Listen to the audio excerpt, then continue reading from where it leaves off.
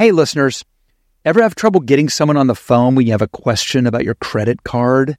With 24/7 U.S.-based live customer service from Discover, everyone has the option to talk to a real person anytime, day or night. Yes, you heard that right. You can talk to a human on the Discover customer service team anytime. So the next time you have a question about your credit card, call 1-800-DISCOVER to get the service you deserve. Limitations apply. See terms at discover.com/credit card. I love fast cars, but there aren't a ton of high-performance EVs. They're certainly out there. But when I get a chance to get behind the wheel of one, I love it. And I was blown away by the Kia EV6 GT. When you get behind the wheel of the Kia, it is literally like being in a state-of-the-art rocket ship, but also comfortable. The thing goes from 0 to 60 in 3.4 seconds. It is the premium driving experience. And of course, it's an EV. So the climate thanks you. SiriusXM provides access to over 165 channels in the vehicle: music, sports, news, comedy, yacht rock. Let's go. Little Steely Dan going in your Kia. Come on now. So check it out today. It is the all-electric Kia EV6 GT. I had a blast checking it out. Believe me, you should do it yourself via kia.com/EV6. To learn more, that is kia.com/EV6. Kia, movement that inspires. Hi, Kelsey. Hey, Ron, how are you, man? I'm good. I'm so psyched to have you here. Thank you. Thanks.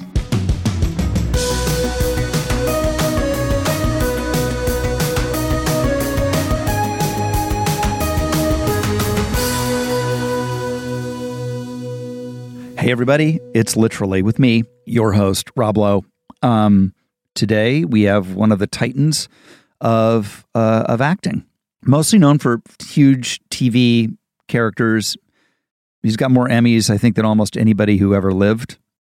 He's played his seminal character Frasier he's been playing Frasier since 1986. And apparently Frasier is coming back. But he's also an insane Shakespearean actor and can do drama, can do it all. He's going to talk about some of his new stuff.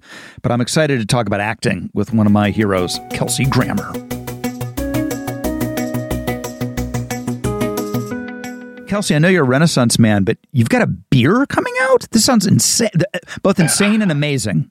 Yeah, it's the fulfillment of what has been a dream I've nursed over the past decade or two. And it finally came to fruition. And the beer is good. I'm really excited about that. And we've got some news on that front. What's it called? Faith American. Yeah, it's not that subtle, is it? I love it, though. But I believe in America. I always have, and I believe we're going to be okay. And the beer reflects the idea that some of our greatest moments are sitting down together with family, having a beer. And so that's an extension of that. And your beer is named after your daughter. I think that's great.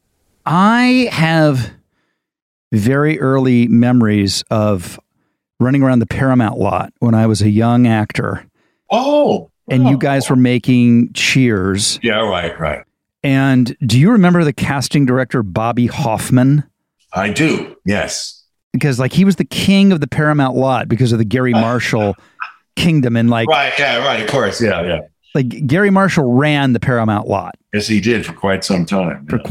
And Bobby Hoffman cast all his stuff. And I was always auditioning and it was not to be. Entertainment usually has that kind of series of casualties that just fall by the wayside because they aren't popular. I mean, I produced a show several years ago when Emerald was really popular. Yep. And I got a call from Jeff Zucker at the time who just said, "Listen, we love your show, but this Emerald guy is scoring through the roof, so we're gonna put him on the air and not your show." So, just the way it goes, And that show was gone in a year, which was, too bad. But that often happens, that people have confidence in a current development slate that seems right at the time, and then of course most of it sort of filters through, and you find out that 70% of it doesn't last for a year. So, and nobody really trusts their gut because they could get fired if you have data, however dubious the data is. Like there's a lot of checked boxes there that could have worked, but who knows? Yeah, I read a great quote from somebody that said it just didn't fit with our audience. I said, yeah, the audience it doesn't like great people. That's why. Well, and and that's the other thing on this podcast over the times I've talked to so many people, because if you're around as long as you are, around as long as I am, you have a very gimlet-eyed sort of take on what it is and what it isn't. And, there are the amazing moments of it, and then there are the not so amazing moments of it. And this, for me, was like, I'm always still paying attention. But on the other side of it, as you know, it means that some other door is opening. This is where you're really meant to be. Things are fantastic. So, that's just, we're okay. And and you move on. I mean, listen, you always have great things going on. I mean, you have a show on now that's fantastic. Yeah. Tell me a little about Charming the Hearts of Men, which, by the way, I love that title. So, sometimes a title like you go, yeah, and other titles you go, there's something about that I go, I like that title. What is this? It's an interesting thing. It's about the man who was responsible for inserting the word sex into the 1964 Civil Rights Act. Now, very few people know that bill was originally written as spearheaded by Dr. Martin Luther King and by the movement to bring equality into the country and basically pass control of a lot of power that was, being thrown around in Washington, D.C., to pass it along to other people. And this one guy finally said, if we pass this bill as written, it doesn't include women. Wow. And that's why he inserted the word sex. You cannot discriminate based upon race, color, creed, or sex. And it was before it had nothing to do with women. And he's the one guy that made it change. He lives in complete obscurity now because he was a Southern Democrat, Dixiecrat, basically, who is, tarred with the same brush as, any number of guys from that era. But he took a really courageous stance. There's one moment in the film where a young woman says to him, you'll be a hero. And he says, I'll be laughed at. In a lot of ways, he was right. But they passed it with the word sex in it. And that was the beginning of equality for everybody. What a great story. I can't wait. It's a great story. It is a great story, and it's a charming movie, and it's worth its time. Gregory Peck, I heard him say once, he said, I always wanted people to think that if they spent time watching my work, they considered it time well spent. And I've always embraced that same phrase. This movie, Charming the Hearts of Men, is time well spent. Awesome. Frasier's going to come back to well, that's a whole other thing. Paramount Plus. The Game is coming back. We're on to the fifth script of that, and I think we'll start shooting in about 3 weeks in Atlanta, which is cool. So, I mean, there is some stuff that's going on.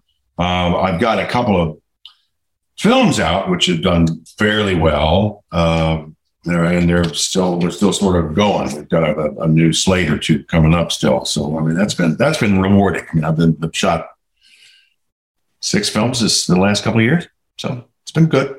I loved you in the movie you did with De Niro. Oh, some time ago. Yeah, no, it was 15. It's a while ago, but you were great in that. Thanks, man. It was great work with him. I was blown away by that movie because, I mean, they end up killing him. I mean, I thought, oh my God, it's Robert De Niro. They're killing him. Holy crap. Oh, so good in that. Yeah. I mean, listen, everybody who didn't love Frasier, I want to do a show like that. I want to do a literate play. It's a play. It was a comedy play every week. It was a celebration of language, and it was super precise and great wordsmiths and actors who could handle language. And I just don't know why there isn't more. I have a theory of why there isn't more of it, but I wonder if you do too. Well, it's not as easily done as people would think it was. language is interesting, though. I do believe that if you come from a mentality of playing up to your audience, and that's the place we came from, the audience will respond. The audience will find it. I mean, our demographic, I guess, cuts across all cultural definitions. I mean, it is really, really popular in any number of different what you'd identify as certain viewing classes, I suppose. But we just play up to the audience, and you find in time that people are smarter than you thought they were, and they always respond to that. And in terms of what's the universal value of, it's a couple of brothers who have been crazy throughout the years. They had a great relation with their dad that was tortured, but they also discovered how much they loved each other. These are universal values that transcend any kind of other boundaries. And so I think that's the key. And then you got to make sure that you're just honest about it every week. You make sure you're telling the truth that you know. And that truth will relate to almost everybody if it's good. It's one of those things, it's simple, but it's not easy. Yeah. It's definitely not easy to do, but I think you get a group of good people together and they can make it sing. And that's the trick. I also think it would be so rewarding, but I also find, look, it's not easy to do, but I also think that for whatever reason, writers who have that ability in this moment in time aren't writing in that genre. And by that, I mean the multi-camera. Right. Yeah. Well, multicam has suffered a bit of a depopulation, I guess. I think it's poised for a pretty good comeback, but they're going to need to do it better. I mean, because honestly, a lot of kids, maybe, between 15 and 25 now, basically just got raised on multicams that were done by Disney. And, I'm not saying anything wrong about Disney, but those particular shows were pretty formulaic, and the punchlines were pretty predictable, and they were pretty much in a cadence that was 1, 2, 3, 1, 2, 3, 1, 2, 3. And so there was no real reliance on the audience for those. There was no real engagement with the audience. It was just sort of a presumption that, they'll watch this amount of it as long as we make a big enough, silly enough gesture as a punchline. The audience will do what we expect them to do. Unfortunately, the audience did do what an audience should do. They tuned out. So we need to just go back to the drawing room a little bit and get it crafted the right way again. Human, funny, intelligent, and thorough. A more thorough examination of the human experience in any situation merits more attention. After all, that's my theory. That was prestige television. That was prestige comedy. Comedy is always it's weird. I feel like comedy is almost snobbier than drama in a weird way. Yeah. And right. And so a network multicam show, there was a time when that was prestige television. It's almost impossible to imagine today. Now it's it's like Bo Burnham locks himself in a closet with a camera, and that's as hip and cool and cutting edge as anybody can possibly imagine. And it is. But there was a time when you could do a multi-camera, wide audience for everybody, and it had all the patina of the intellectual class that anybody could hope to have. And I just don't understand why we can't have that again. I believe we can. Listen, I love America. I love American programming. I love all the things we're going through as a country, because you know what? In the end, we're still together. We're still one country. We're still one group of people who all really pretty much aspire to the same things, which is just excellence, success, prosperity. Nobody's looking for reliance on the government. Nobody's looking for handouts. Nobody really wants that.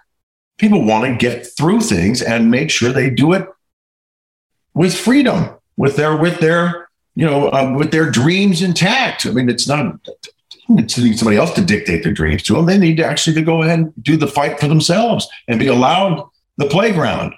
That's what we need to do. And that's what we're going to do.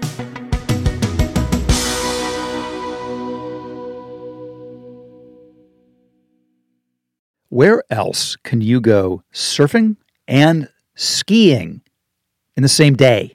Or check out a world-class art museum and camp out under a brilliant night sky? same day. Or hike through the redwoods and get a luxury spa treatment. There's only one answer: California. No matter where you go across this state, you will find a way to play. I love California. And I have not yet surfed and skied in the same day, although I do both. So that is on my bucket list. It's the most beautiful place in the world. Discover why California is the ultimate playground.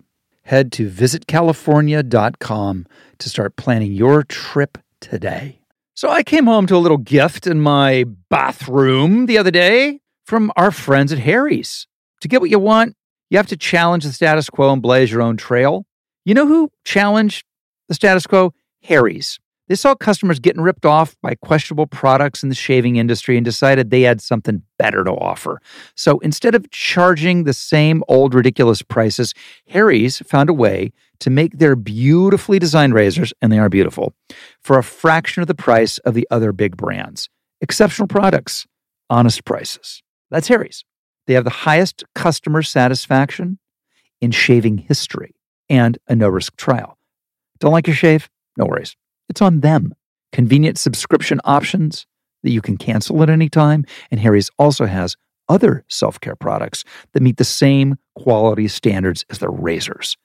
Richly lathering, skin-softening body wash in scents like redwood, wildland, and stone, and an extra high-quality, amazing-smelling deodorant for just $5. I love their stuff. I'm so impressed by Harry's products. All of it. It's all good. Don't settle for the status quo. Blaze your own trail with Harry's. Get started with a $13 trial set for just $3 at harrys.com/Rob. That's harrys.com/Rob for a $3 trial set. Shopping for humans is hard. Shopping for your dog is easy. Thanks to Bark. Every month, we deliver toys and treats just for your pup. They deserve to be spoiled every month. At Bark, we send your dog a whole collection of toys and treats made just for them every single month. Whether it's our fun plush toys or our ultra tough toys from Super Chewer, we give your dog exactly what they want. And for a limited time, we will double your first box for free. To get your free upgrade, go to barkbox.com/Rob. BarkBox is so convenient and delivers straight to your door and, more importantly, right to your dog. I can't wait to try out BarkBox. My dogs need their toys, particularly the chewable toys. Sign up now at barkbox.com/Rob for an exclusive offer. This ad is now over. Let's get back to petting our dogs. I have an acting question for you. Okay. Because you alluded to it earlier. And I don't want to beat up on Disney either, but they're like, I will watch I watched Hannah Montana, and it's like American teenage kabuki meets vaudevillian. Yeah, there's a bit of that. There's a bit of slapstick, isn't there? Pantomime. I don't know what's happening, but is there a multi-camera style? Well, there's a shooting style that I think is a great style. I mean, you get to do 2 takes and you get eight shots at the same time. I mean, it's fantastic. I mean, you couldn't ask for a more luxurious way to put something together in terms of the viewer director's eye. You can get as much depth as you want. You just have to aim for it. That's what your intention has to be. You're going to get some drama and some comedy and some relatability and some entertainment value. The thing that you're saying about the Hannah Montana thing, for instance, I mean, yeah, I never actually did see that show, but it sort of fell in the cracks in terms of my set of kids. Yeah. You know, about 3 sets, sort of. Yeah. I think what's happened is they make a presumption about what a teen is interested in, and they need to connect it to selling things.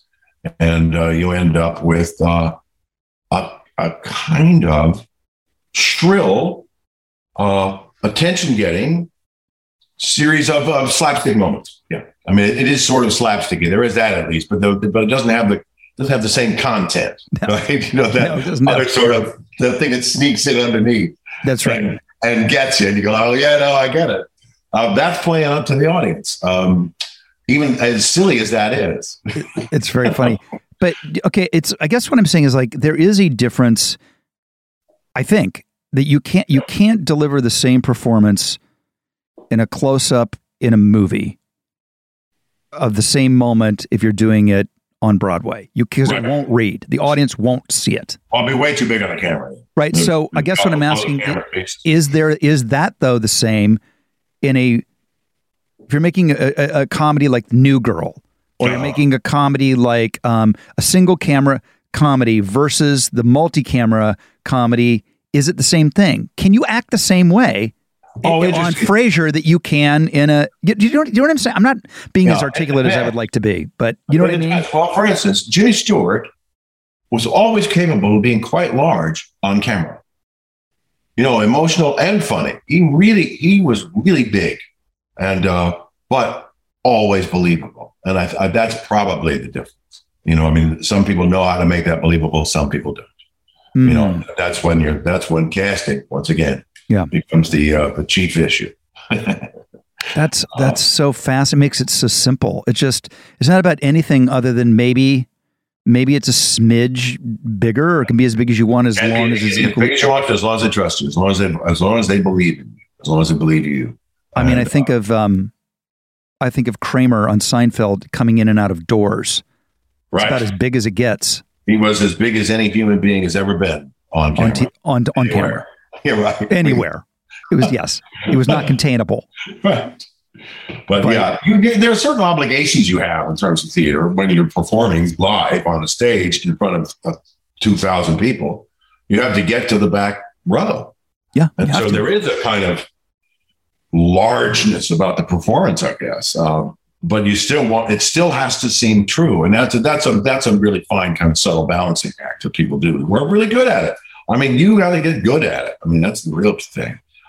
Shakespeare, for instance, is indecipherable for most people until somebody good at it starts to make it sound like real language to you. And you suddenly go, wow, whoa. I didn't know I had no idea a person could say things like that.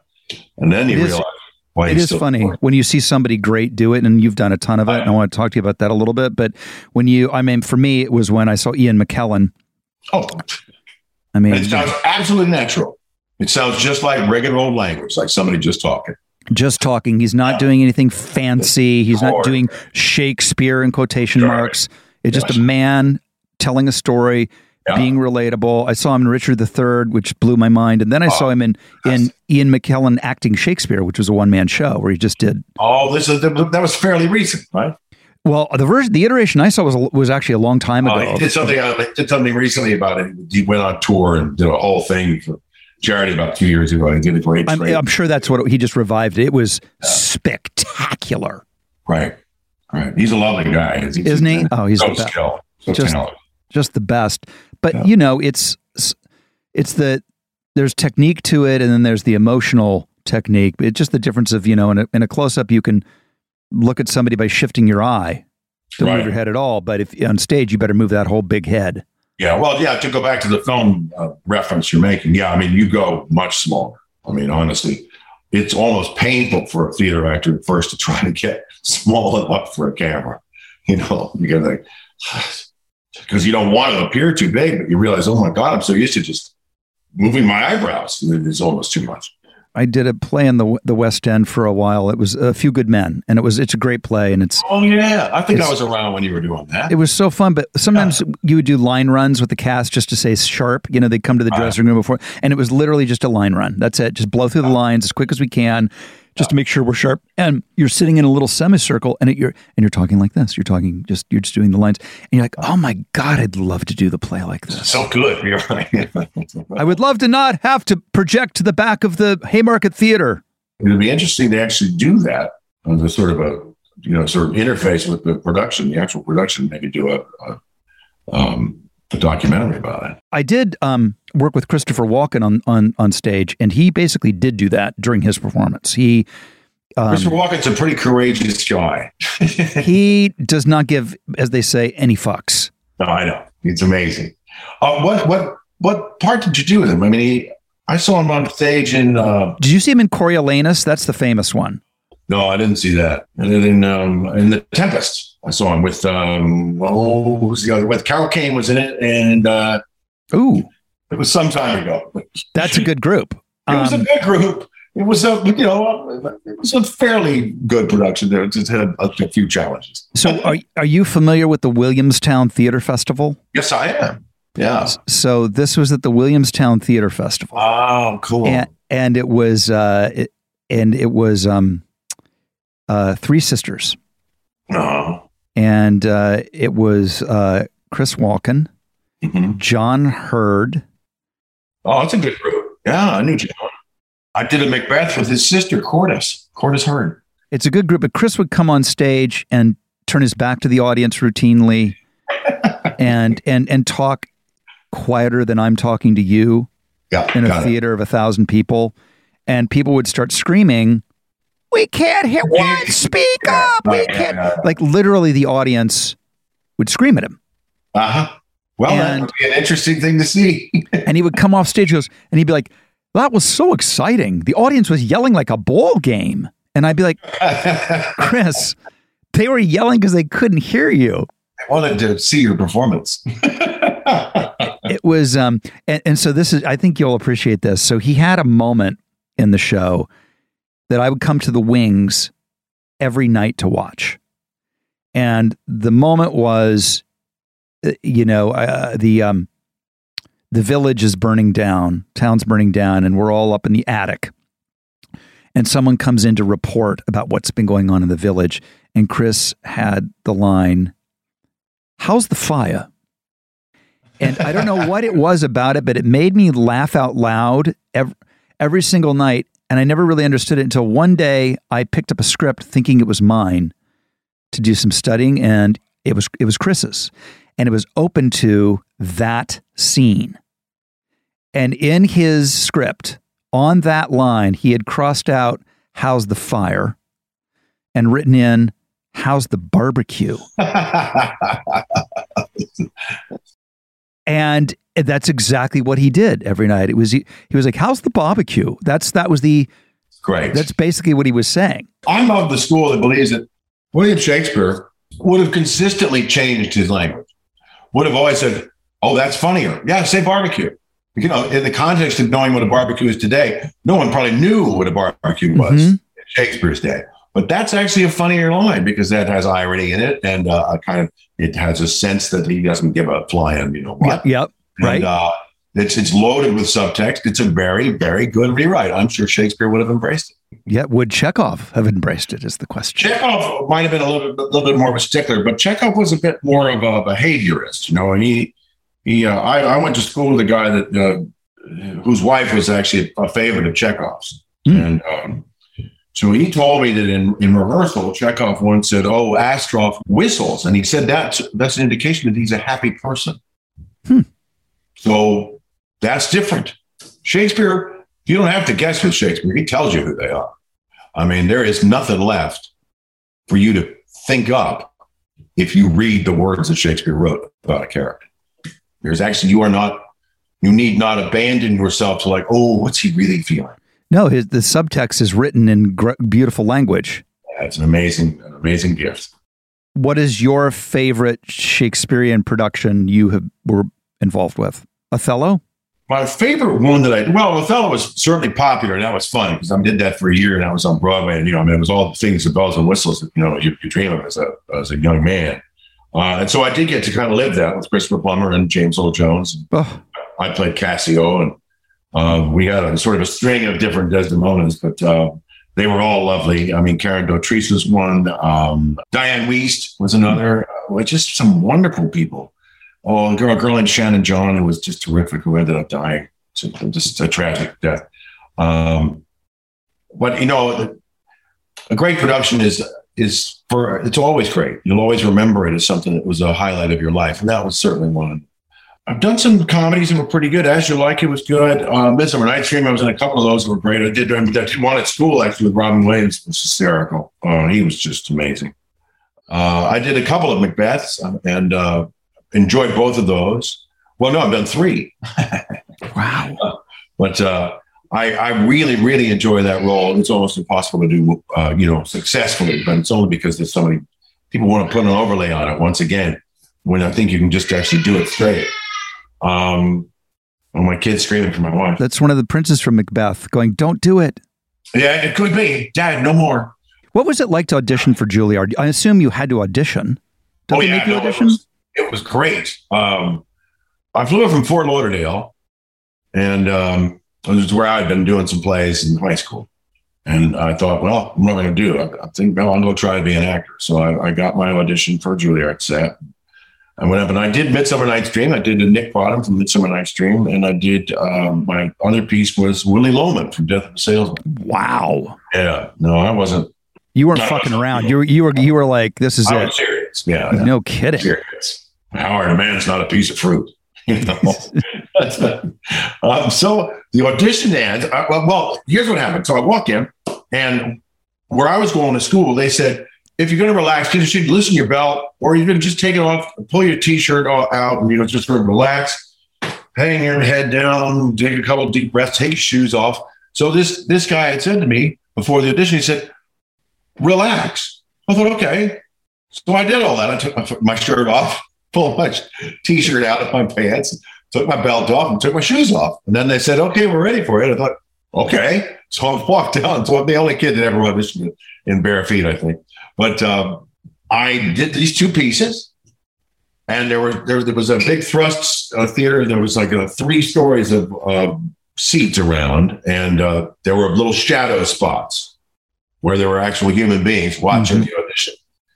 And finally, a voice came after the audition from John Houseman. Oh, boy. In shadow. Hello, Mr. Kremer. Do you intend to make acting your career? I said, well, I flew up here from Fort Lauderdale, didn't I? That was about it. And then I said, thank you. And I left. And then somebody came backstage to the locker room as I was putting my clothes back on. And she said, we had a question about your application here. It says you don't really have any money. Yes. And I said, I don't at this point. And she said, so you would want financial assistance? I said, I'm afraid I'd need it. Yes, I would. And she said, do you have any other questions? I said, yeah. How did I do it? And she said, well, it was a good audition. And I got in. So it was pretty amazing. And then Robin came to class a couple of months into the first year for me. And he joined from another program somewhere. When you met him, were you like, oh, this guy's special? Yeah. I mean, he was funny all the time. He just was always funny. We had a pretty good relationship.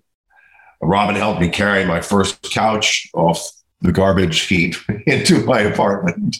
Amazing. Yeah. So that was my first piece of furniture. I sort of slept on it for a while. Didn't have a cushion, just had, the box. But, that's so good.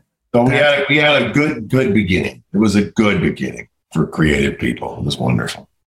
Yeah, I think it's so valuable. I'm always so envious of people who did that. We all have our paths, I mean, I don't need to tell you life, you never know what life is going to. Yeah, it's amazing. Amazing. But I just stumbled. I always wanted to do it from the time I was 8.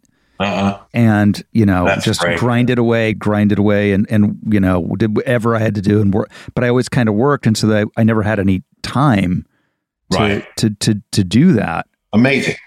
I worked with so many Juilliard people over the year. When I was doing West Wing, Brad Whitford is Juilliard. Oh, guy. sure. Yeah. I know Brad. Yeah. And Bradley loves his Juilliard relaxing exercises. They used to make me laugh. They were so fun. I mean, the stuff he would, They do a lot of funny stuff. right? There's a whole, right? The whole actory thing. It's so good. I'm like, damn, boy.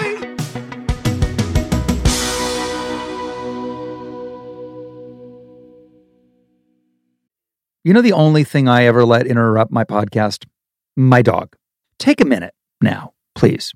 Pet your dog while you learn about Bark, the company dedicated to making dogs happy.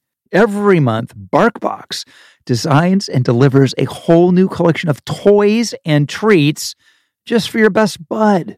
Every toy is tailored to your pup's size and play style. From squeaky plush toys from BarkBox to ultra tough durable ones from Super Chewer. Every treat is made with yummy, healthy, all-natural ingredients like pumpkin and sweet potato. Each box is inspired by a new theme and comes with fun surprises for you and your dog.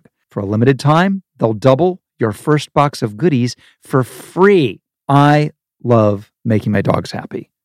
Love it. It's my favorite thing in the world. And my dogs are obsessed with their chewable toys. BarkBox offers treats that keep my dogs healthy and amazing new toys that keep my dogs entertained. To get your free upgrade, go to barkbox.com/Rob. Transform your bathroom cleaning with Wet and Forget Weekly Shower Cleaner. You just spray it today and rinse tomorrow for a no scrub clean. With over 33,000 5-star reviews, this is your once-a-week solution to keeping your tub and shower surfaces sparkling clean. Available at Amazon, Lowe's, Menards, Home Depot, and Ace Hardware. Join thousands who've switched to an easier clean. Get your Wet and Forget Weekly Shower Cleaner today and make your bathroom sparkle with zero scrubbing. This show is sponsored by BetterHelp. If you've been listening to Literally long enough, you'll know that I am a big believer in getting the help you need. Therapy has been a big part of my life and something I think we should be all doing as needed, just like checking the oil on your car. I've spoken about this, and we all carry around different stressors, big and small. We keep them bottled in, and it can start to affect us negatively. Therapy is a safe place to get the things off your chest and to figure out how to work through whatever is weighing you down. If you're thinking about starting therapy, give BetterHelp a try. It's entirely online, designed to be convenient, flexible, and suited to your schedule. Just fill out a brief questionnaire and get matched with a licensed therapist. And switch therapists at any time for no additional charge. Get it off your chest with BetterHelp. Visit betterhelp.com/RobLowe today to get 10% off your first month. That's BetterHelp, HELP.com/RobLowe.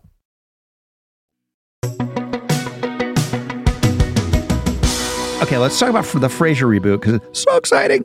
Frasier, I read an article recently where it sort of it quoted me, but it misunderstood the message. I said, Frasier will end up being rich beyond his imagination. It's because of his emotional life that he'll be rich beyond his imagination. Right. Rich in love, rich in family, rich in experience is what I meant to say. Mm-hmm. Sure. He will be pretty comfortable financially because he's had some success in Chicago, blah, blah, blah. That's the backstory. But his wealth has to do with his experience and the love that he has been given throughout his lifetime. When he least expected it, a series of challenges always ended up being the best experience for him. And so that's what we are repeating in terms of Frasier. And I'm pretty happy about how we're going about it. So that's as much as I can really comfortably say at this point. No, and I appreciate you even telling me because it's that so many eyes will be on this. So many people want to know what it isn't spoiler alerts and all that kind of stuff. What's amazing to hear, I don't know why it makes me so happy to hear you talk about the character with such love and affection and excitement after all you've played him for 20 years. How many years? You've been playing him since 1986. Yeah. He was always as fresh as life itself, though. I mean, that's the thing. It's, we're just an expression of life. Right. Holding up the mirror to reality, and then that's who he is. He's the mirror. He's everything, and it's like, if you do it right, and pay attention, it's as big as life itself. Was it always, and you're going way back to the mid 80s and it's a 6-episode appearance of the character. Would you have ever dreamed? No, I never thought he was going to be anything more than that little run on Cheers. And then as things progressed, they said, we'd like you to stick around, blah, blah, blah. Then they made me a regular on the show, and it sort of became something different. And then Paramount approached me about doing a new show when Cheers was over. And that was not meant to be Frasier.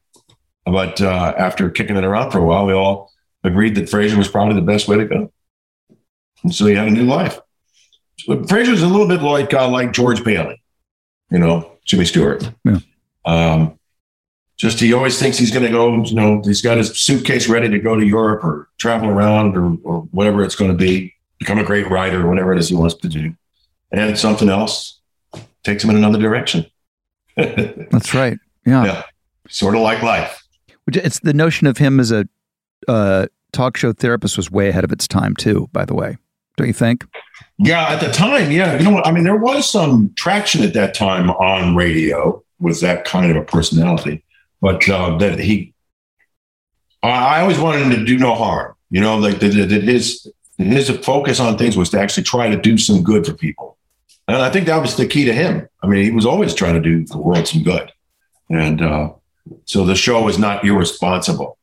Once again, it's like you could have tried to make it hysterical just by making it noisy, I guess. But it had to be connected to some attempt at virtue. And then that, I think, made it funnier in the end. Do you ever debate a joke where you're like, or a moment or a beat where you're like, yeah, it's funny. There's no getting around it, and it's within my character's world to do it. But I just don't know. Right? Yeah. So you are as the character, as an actor, this. You're the last line of defense for that character. Right. And your personal understanding of what that character is capable of saying is your job. And if you have a producer who says, no, you say it the way I'm telling you to say it, or else, then you have the responsibility to say, fuck off. It's like, I'm sorry, I will not do that. And that's hopefully you've got a good producer or got a good writer. They understand that you are that last line of defense for a character they're in love with. For a character that they may have even written originally, but it has nothing to do with them anymore. Once the actor has that character in his little grip, it's his. I mean, he's the expert. He's the only one who knows anymore. And they can try to write things that'll take them in another direction or something like that. If it's really false and it feels wrong to the actor, there's no way he's going to make it real or anything different. So they have to start listening. Comedy's harder for sure. Yeah. It's more fun. I actually think it's easier for me, but that's interesting. I never watch myself in a drama. I never check the camera or the playback or anything else or the edits. I mean, when I'm in that position. But in Frasier, I watched him and I'd make notes and I'd say, no, we missed a word there. You miss a tiny word, you have blown a whole joke. You miss the tiniest thing. And those nuances are the most valuable thing you have going for it in terms of connecting to the audience. In drama, you don't need nuance. You just need sort of a general connection. You have to feel it. It has to be connected. Or even if you're playing the bad guy, it's a general connection. It's not as specific as comedy is. And that's, I think, what people say is hard. Yeah, it's true. And for me, there's a lack. There's a lightness, there's a lack of baggage, I feel, when I just get to be funny. It's like vanity goes away. I mean, it never goes away. Let's face it. I'm a fucking actor. My vanity is strong as the day is long. Vanity is required. I mean, you wouldn't get up in the morning, Yeah. Yes, we would just be in our sweatpants. That would be awful. Feeding our faces with chocolates without it. I think vanity has a bad name. But I do feel a certain freedom doing that. Do you have a preference, or do you just like to go back and forth in terms of spending your time doing a drama? I think you got to do them both. And I did a movie with Charlie Durning a long time ago, and great man. He said to me, I always go do a play every year, and I thought to myself, boy, I sure admire that, because doing a play keeps you in touch with the dream, with what it was. It's the big ask. It's the one that pushes all the buttons, makes all the cylinders fire, and. So I've done one every couple of years. I couldn't live up to Charlie's dedication to it, but boy, he was a great actor. And those experiences have been wonderful on stage, of course. Mixed kind of experiences, but still fantastic. I saw Charles Durning in the Tennessee Williams, one of the, he played Big Daddy. Oh yeah. Ken Hunter. Yeah. Wow. I mean, he was a fantastic actor. Right? I mean, just as sweet and lovable as any guy ever, and a war hero, and a Golden Gloves boxer, And I mean, and was an Arthur Murray dance instructor. I mean, this guy he was remarkable on every level. I'm not sure we're making a lot of people like that. You know what, man? You beat me to the next question. You beat me to the next question because I go, I mean, I hope that young actors, and I know some of them are because I've worked with them and I know them. Yeah. But I hope that they have the same kind of that this conversation would be as interesting to them as it is to us. Because really, when you peel that back, what we're talking about is the love of what we do, why we do it, how we do it, and the history of the people who did it before us. Yeah. No, you're completely right. And where is their excellence? Where is their greatness? And then their greatness usually comes from the fact that they're great people, that they have had great challenges, that they have lived life in a fuller way than some people, and that they're able to bring it to bear into their work. You will not find remarkable people like Charlie Durning just anywhere. And we need those people in every part of our lives. I mean, in every part of America, we need those people. We need people who are virtuous people who stand for something that was actually probably expensive for them to make that life choice, probably cost them something. You need remarkable people. And that's in short supply, I'm afraid. But, I'd like to have people change my mind. I could talk more to you, Kelsey, but I want to kind of end on that because I thought that's super, super articulate, and it's got me thinking. And it's also got me grateful that, we have been blessed to know some of those people. Yeah, we sure have. And you know what? You've lived a pretty good life, my friend. And I have too. I've had a lot of love in my life. And I wouldn't have had it not been for this job. It's been a remarkable thing. Same. Gratitude. I try to live in gratitude every day. That's it's everything for sure. Yeah. Kelsey, this is great. I love it. Listen, let me know if you need a younger brother for Frasier. You never know, bro. Listen, I'm not kidding. Buddy. I've thought for years about I wish I was on Frasier. Well, maybe we can find a way to do that. That'd be really fun, dude. All right. Thanks, Kelsey. I appreciate it. Thanks for coming on the show. Really, really, truly do. This is awesome. That was fun. Thank you very much. What an articulate, wonderful man. It's when I talk to people like that, I get re-inspired. I really do. I really get re-inspired about what acting can be and why we do it. To hear him articulate his views on that, I'm feeling warm and fuzzy. And I hope you are too. And now it is time to check the lowdown line. Hello, you've reached literally in our lowdown line, where you can get the lowdown on all things about me, Rob Lowe. 323-570-4551. So have at it. Here's the beep.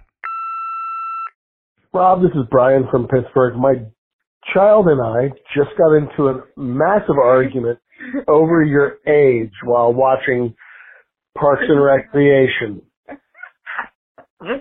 She wants to know how you managed to stay looking so young and so amazing.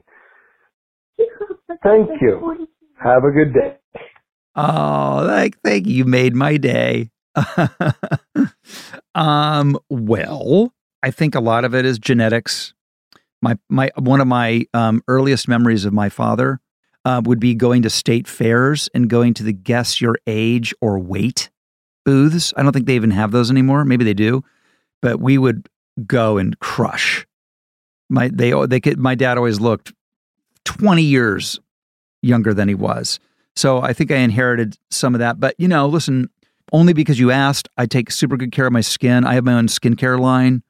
It's called Profile. You can buy it if you're interested on, you can look it up, buy it, sell it online. But I've been taking care of myself. There's no free lunch. So yes, I got genetics for sure. But listen, if I was drinking all the time and out in the sun and not moisturizing and not taking care of my skin and, not working at it a little bit, I wouldn't look like Chris Traeger from Parks and Rec. Anyway, thanks for listening. There's more of this where it came from. All you got to do is download it every Thursday or subscribe, which would be better. If you're listening, go ahead, subscribe. And don't forget Parks and Recollection, our other podcast where we do a deep dive on everything Parks and Recreation related, if you're so inclined. And I will see you next week on Literally. You've been listening to Literally with Rob Lowe, produced and engineered by me, Rob Schulte.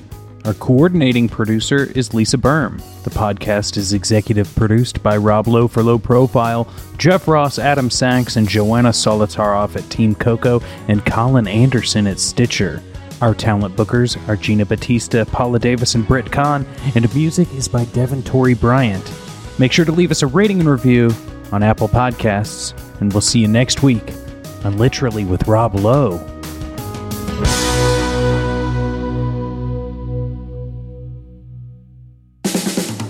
This has been a Team Coco production in association with Stitcher.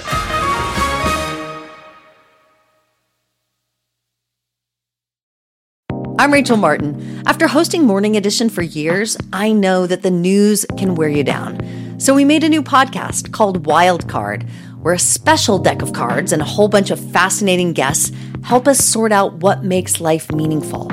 It's part game show, part existential deep dive, and it is seriously fun. Join me on Wild Card, wherever you get your podcasts, only from NPR.